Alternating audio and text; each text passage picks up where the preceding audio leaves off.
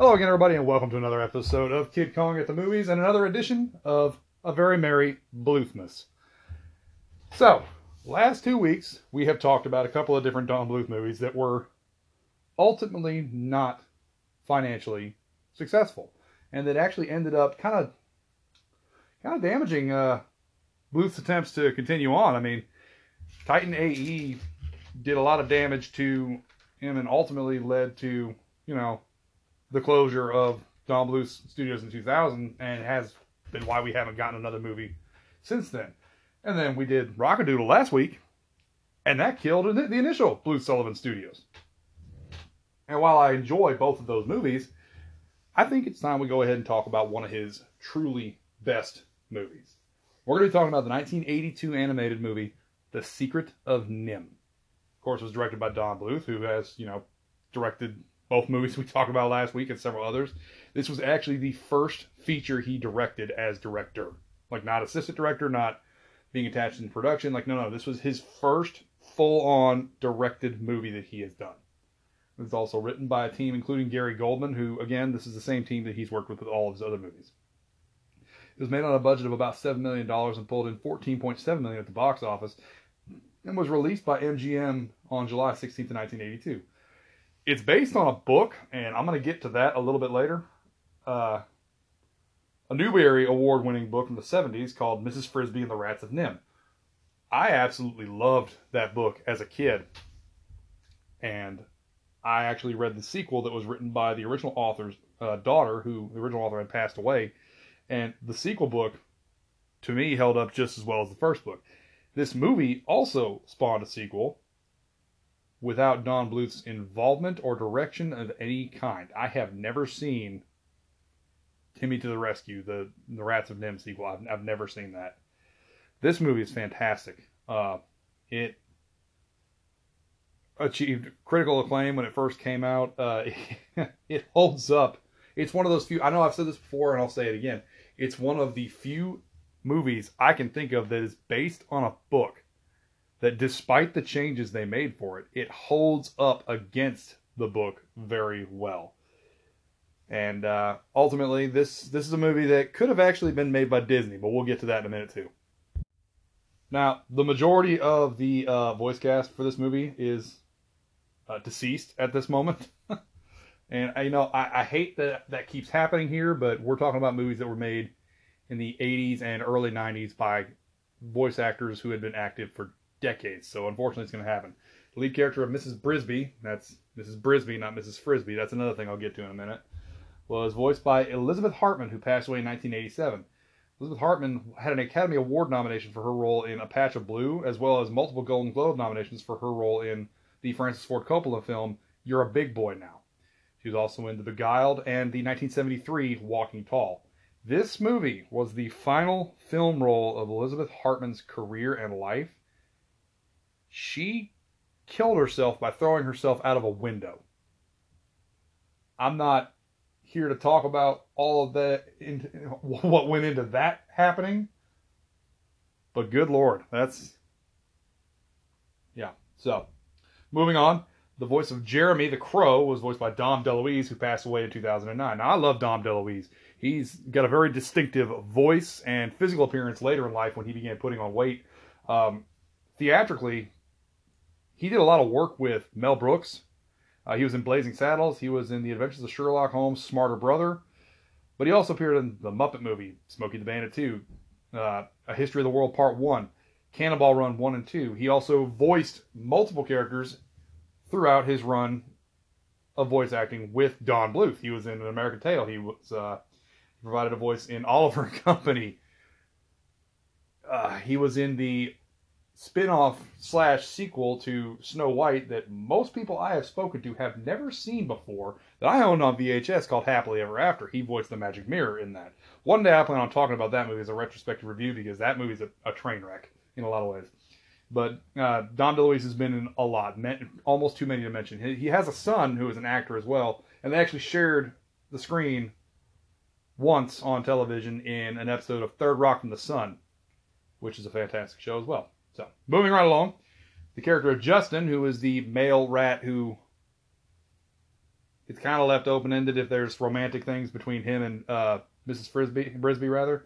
Was voiced by Peter Strauss. Now, Peter Strauss has mostly been known for television shows. However, he has appeared on a film called The Last Tycoon.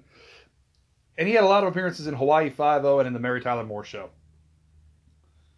The character of Mr. Ages, who is a longtime friend of Mrs. Brisby's husband before he passed away in the movie, was voiced by Arthur Mallet, who passed away in 2013. Arthur Mallet was in Mary Poppins, The Heat of the Night, Bedknobs and Broomsticks, Young Frankenstein, and he provided a voice in The Black Cauldron. Nicodemus, the leader of the rat colony, was voiced by Derek Jacobi. Now, Derek Jacobi has had a very long stage career. Very long. It would honestly take far too long to mention all of his stage credits that he has been in, so I'm just going to go and give you a couple of movies. Othello, Hamlet, he was in Gladiator, he was in Nanny McPhee, Underworld Evolution, The Golden Compass, Murder on the Orient Express, the 2018 Tomb Raider, and the 2019 semi-biographical film Tolkien. He's been in a lot. If you've seen Gladiator, he was Gracchus. That's probably the best one I can tell you on that one. Jenner, who is the villain of the movie, was voiced by Paul Shenar, who passed in 1989.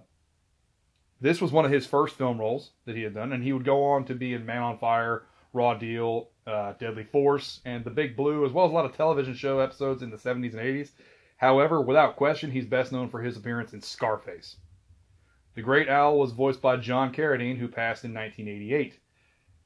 You know how I said a minute ago that Derek Jacobi's stage credits would be far too numerous to mention? That's exactly how John Carradine is. He has been in so many Shakespearean productions over the years that I would literally have to sit here for 5 minutes going through half of them just to feel like I've done the man justice on that. So I'll talk about him at a later date. He is the patriarch of the Carradine family. He has 4 sons, 4 daughters, and multiple grandchildren, many of whom were or are actors, including David Carradine, who was in Kung Fu and Kill Bill. The character of Auntie Shrew was voiced by Hermine Beddeley, who died in 1986. This woman began acting in 1927. So again, this is a woman that has a very, very, very long list of acting credits. But I'll give you a few, including Unsinkable Molly Brown. She also was in Mary Poppins, The Adventures of Bullwick Griffin, and she provided a voice in The Aristocats. There's a bunch of little characters that have like little sidelines in the movie. You see them for a moment and whatnot. The only one of note to me is that one of Mrs. Brisby's children was voiced by Will Wheaton, who of course played Wesley Crusher in the Star Trek TV series. Will Wheaton today is probably best known for his slightly fictionalized version of himself he is portrayed on The Big Bang Theory. Let's dive into the development of this movie because there's some interesting things with this. Disney was actually offered the rights for the book back in 1972 and turned it down. Don Bluth and 10 others left Disney Studios in 1979 to form their own production company. We covered this at the very beginning of the Titan AE episode when I wanted to talk about Don Bluth for a moment. After writing and producing a shorter film, this was done in order to try and gain production skills, and it was also done out of the home and garage of Don Bluth before they finally moved to a larger studio. They presented that to Disney to try and get Disney to help out, so it would also help them recoup their losses, and Disney had no interest in it. One of the story writers for that short story that was working with Don Bluth had actually read and enjoyed the book, Mrs. Frisby and the Rats of NIMH. She gave it to Don Bluth to read and told him that he should make a film out of it. Bluth had showed this book to Disney executives, and they had turned it down and said, we have no interest in making that movie because we've already got a famous mouse with Mickey, and we've already done a movie with mice with The Rescuers. There's no reason for us to do another one right now. You know, about 30 years later we get Ratatouille, but that's beside the point. At this point, Don Bluth was a little upset at their just flat refusal on this, and he showed it to the others who would eventually leave with him to form Sullivan Bluth Studios. This was done shortly after he had finished animation on Pete's Dragon, because Don Bluth was in charge of the animation for the Dragon on Pete's Dragon. About 3 or 4 months later, Aurora Productions, who was headed by someone who at the time had worked at Disney and left as well, acquired the rights and offered it to Don Bluth with a roughly $6 million budget and a 30-month schedule. Now, 30 months to produce an animated movie in the late 70s, early 80s, was an extremely tight schedule. Disney usually had 3 to 4 years at a time to work on their animations, but he agreed to go ahead and do it. Now, what's important to note about all this, if Disney had not passed on this, if Disney had decided, yes, we'll go ahead and make a Mrs. Frisby and the Rats of NIMH type movie, it's entirely possible that Don Bluth never would have left Disney Studios. And we would have never gotten the other movies that he produced after leaving Disney. One of the only other issues that he really ran into with development on this, though, was the name Mrs. Frisby. Wham-O, the company that owns the rights to the Frisby trademark, which that's spelled F-R-I-S-B-E-E, refused to allow them to use the similar Frisby, F-R-I-S-B-Y, spelling for the movie. This was a problem because they had already recorded 99% of the dialogue and had moved into post-production. This meant that they had to not only go back and re-record some dialogue, but certain actors, like Carradine, were not available to re-record their lines. So what they had to do with that was kind of go in and like blend the words a little bit and try and make them a little mumbly a little bit to try and get that Brisby sound instead of Frisby. Because if they'd have gone ahead and gone with Frisby, they would have gotten sued for that. Side note, I do firmly believe that Disney would have been willing to pay for the rights to use the Frisby name, but I digress. The initial written drafts of the movie much more closely resembled the original novel. It focused more on the rats and their time at NIMH, which was the, I believe, New Hampshire Institute of Mental Health, which is a very real thing. Like, the book itself is based on the very real experiments that they ran on rats between the 1940s and 1960s at this Institute of Mental Health. So that's very important to note there. But yeah, it would have focused on more on that like the book, but this was ultimately reduced to a flashback. They also revised it a bit to try and bring Mrs. Brisby more to the forefront of the story.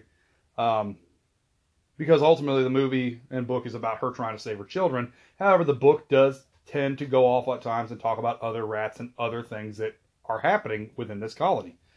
They had a female rat named Isabella in the initial drafts that would have been had a crush on Justin and would have been one of the things that led to Jenner betraying them as he does in the film. However, they felt that that was adding too much, removed her, and gave a lot of her dialogue to Nicodemus. Don Bluth also changed it up personally, made rewrites to add mystical elements like the little amulet that Mrs. Brisby wears in the movie, because in his words, animation calls for more magic in order to give it a more fantastical, mystical type of feel. I don't necessarily agree with that, but it worked in this movie. The amulet was meant to be a visual representation of the internal power that Miss Brisby has in trying to save her children. Because it's a very difficult thing to try and get across in animation, the willpower of a character, especially when it's mice or small animals like that. So it was a good choice. It really was. Nicodemus was also altered to make him into a wizard instead of just a smart elder rat, to try and add mystery to him and the colony as to why they were, rather than them just be a colony of rats that lives in a rose bush. Jenner was revised to make him a main antagonist instead of look, in the book, Jenner is only spoken about briefly as a traitor who left the other rats with some rats of his own to go off and do something. And he's actually the catalyst as to why the scientists at NIMH are coming for them at the farm where they're living in the rosebush. So they took him from a quote-unquote traitor character with very little information about him, and they expanded him into quite easily the main antagonist of the film. In the movie, Justin takes over the colony because Nicodemus passes away, which that does not happen in the book. And also, the rats are who eventually help Mrs. Brisby move her home and help her children to safety. This was changed and only given to her with the magic because they felt that it wouldn't show that she had grown any in trying to save them if that had been done the other way. Like, they felt like this is meant to be a movie about her, and if the rats are the ones who are saving them, then she hasn't learned and grown throughout the process of this movie. I'm going to talk about the book itself when I'm done talking about the movie. So I will get to that, and I'll elucidate some of the differences that were therein, you know. But for now, I'm mainly just focusing on the movie itself. Casting was pretty simply done. Dom DeLuise was contracted and signed after they being, Bluth and his other executives that worked with him, watched him in the movie The End, and they absolutely loved him. They felt he had a great presence of voice in that. Elizabeth Hartman was cast due to her role in A Patch of Blue.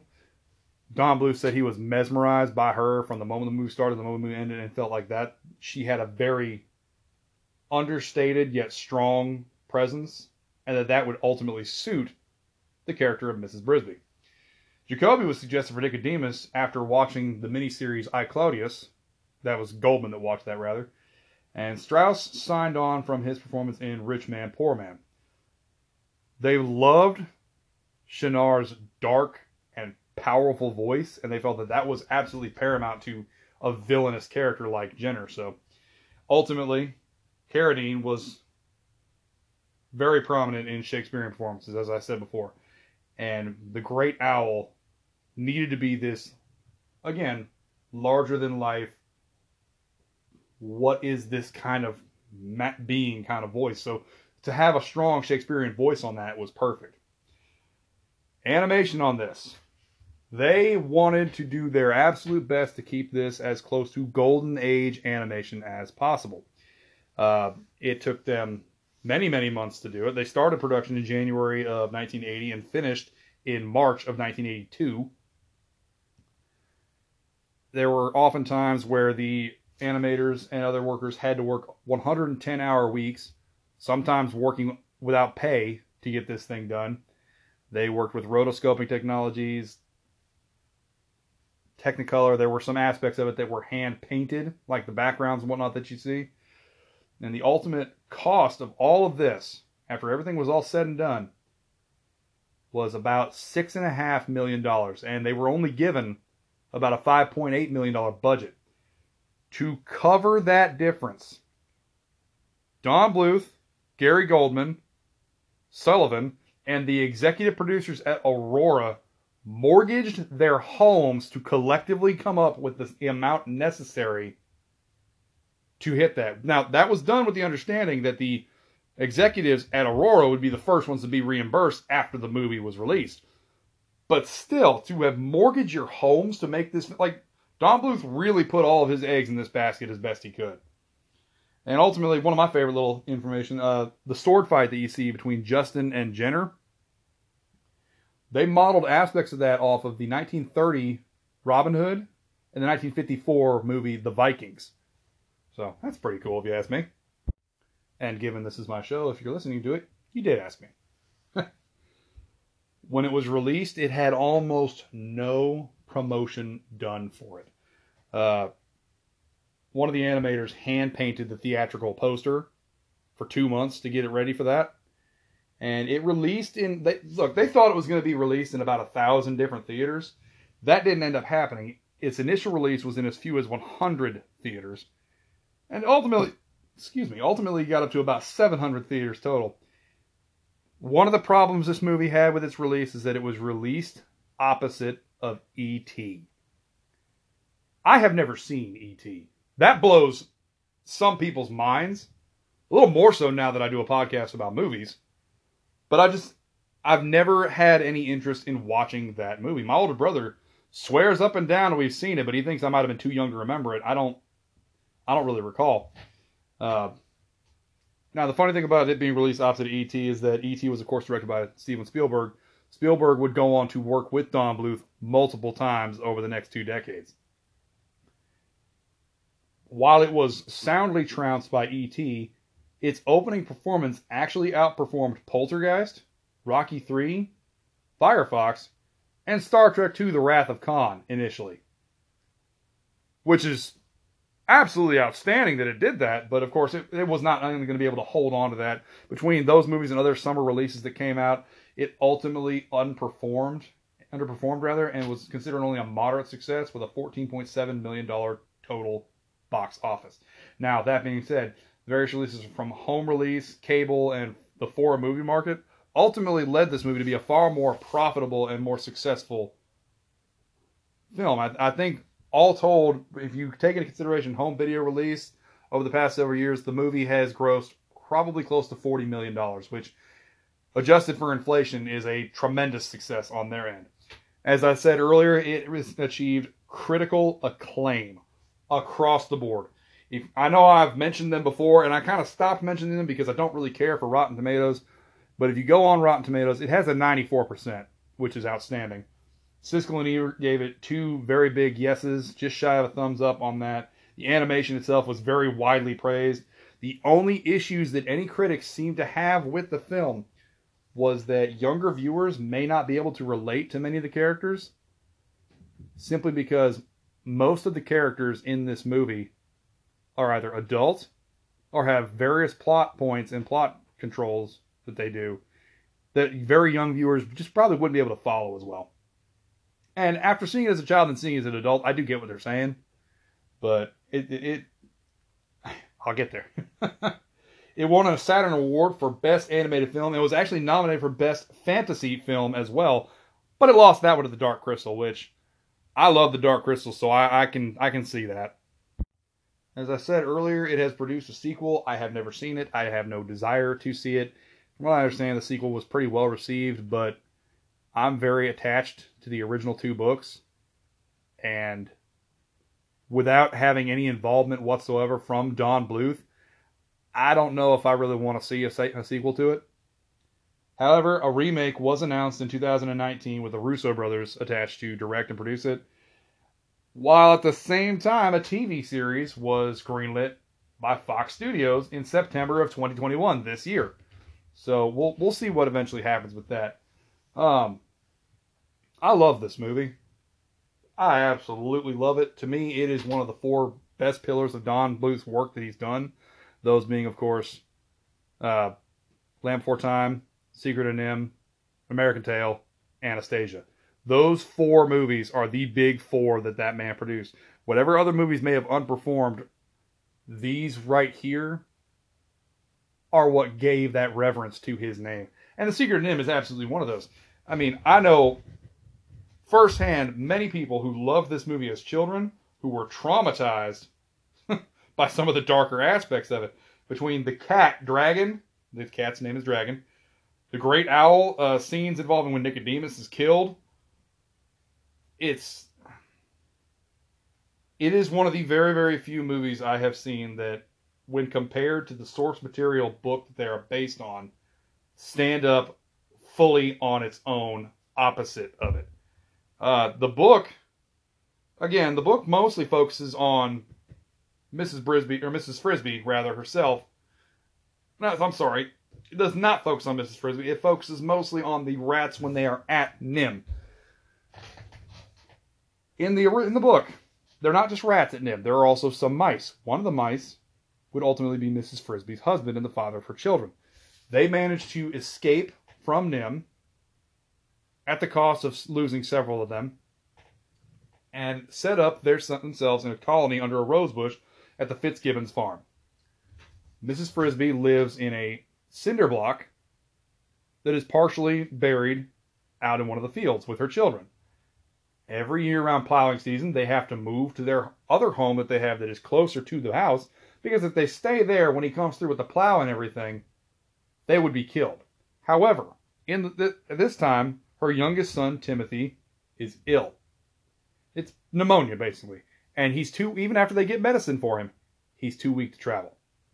So she goes into the colony to try and get them to help. And they agree to help under a few conditions. One of which, they have to help them escape as well, because Jenner and his other rats that had left the original group went into a hardware store to steal supplies that they felt they would need in order to make themselves their own colony. And they were electrocuted and presumed dead. The problem is, they had exhibited very smart, non-rat-like behavior, which tipped off the scientists from NIMH, and they began looking around this area to try and find them. When they found out there was a large rat colony on this farm, 1 and 1 makes 2. The rats had set up their rosebush in such a way that they had running lights, water, all that kind of stuff, because they just drew a little bit of power off the main building. But they ultimately did not want to do that. They wanted to have their own home in a valley where they could have all this stuff set up themselves and not have to rely or steal from humans. She has to help them by doing something that actually got her husband killed. Her husband had been killed by the family cat, Dragon, trying to put something in its food that was going to put it to sleep so that they could get away. She manages to pull this off. However, in the time that she manages to pull this off, they are also able to move her home from that area, move her children out of there, because, like, we can't move the kids, but we can move the home. So they rig up a system of pulleys and whatnot to get the house out of there. And the scientists at NIMH are not only closing in, but they also do it in such a way that they reveal to the farmer that they are there. He hires exterminators to kill them. They escape, but several of their number volunteer to stay behind, because if they're all gone, it would heavily imply, okay, these rats are smart. They stay. Like 8 or 9 of them stay. They die from the poison. Scientists get there, see the dead rats, decide they're nothing more than common rats, and they move on. By the end of the book, Timothy, the youngest child, the one who was sick, is feeling better and has begun to show that he alone of their children seems to have been passed along genetically the enhanced mental capacity that the other mice and rats have. This very real institute, they were studying Alzheimer's, and one of the things they did was try and administer a drug to mice and rats and small animals that would improve their cognitive abilities, like their memory. What happens when you do that? We learned that in Deep Blue Sea. You make an animal smarter. So, and again, there's a sequel book called Raxo and I think it's Raxo and the Rats of NIMH, or Timothy and the Rats of NIMH. It's been a long time since I've read it, unfortunately, but it involves Timothy going to the valley to be educated with them, and he meets a rat on his way there named Raxo, which Raxo is Oscar backwards. Raxo is the son of Jenner, who lived and had moved on into a city area. Of course, he's very jumpy about that, and ultimately, throughout the course of the book, a dam is beginning to be built there that'll flood the valley. They try and sabotage the dam. Somebody does, and then Raxo finds out that it was his father who had come there to try and save him and do one good thing with his life after what he had done previously. Again, I'm sorry to have gone off a little on that book, but I genuinely enjoyed the book. It won a Newbery Award. If you ever get a chance to read it, read it. I'm sure I've got a detail or two wrong here or there. Again, it's been, unfortunately, over 10 years since I've read the book. But this movie leaves behind a pretty tremendous legacy for those who enjoyed it. The Great Owl. I've seen people that have tattoos of the Great Owl, and it looks otherworldly awesome. Animation's on point. You can find this movie for free on YouTube sometimes. It's one of those movies that they sometimes show on YouTube, sometimes it's not. It was released on Blu-ray in 2011. It has not been re-released since then, and I don't know that it will be unless... Look, the only way I think that a lot of Don Bluth movies are going to get suddenly re-released on DVD or Blu-ray in some sort of collection is going to happen when the man passes away, which hopefully is not anytime soon, because he is kind of aiming to make another movie here soon. We'll see what happens. But this was The Secret of NIMH. There will not be an episode next week, because next week, 1 week from today, as of today of recording, I'm recording this on December 18th on Saturday. 1 week from today is Christmas Day. For the holidays, I will not be releasing an episode on that day. However, in order to finish out Bluthmas before the year is over, the final episode of Bluthmas, Anastasia, will drop on the 31st instead of the usual Sunday that it releases on, which will be a Friday, I believe. And then there won't be an episode on that Sunday. However, the following Sunday, we will be back with normal Kid Kong at the Movies. And again, I'll be starting off with Dragon Ball Evolution. After that, I'm not exactly sure what will be coming out. I will keep you guys posted on that. There are aspects of my personal life that might take precedence that will possibly mean a delay in an episode after that. We'll see. Nothing bad, folks. Don't think it's anything bad at all. It's just things happen. Things got to be done. You know what I mean? So again, this was The Secret of NIMH. I'm glad you could join me for it. Next up will be Anastasia in 2 weeks. We will not be doing one for Christmas. I hope you all have a very Merry Christmas. I hope you all have enjoyed this Bluthmas so far. And I will see you on the next episode. So I am Kid Kong. I will see you at the movies.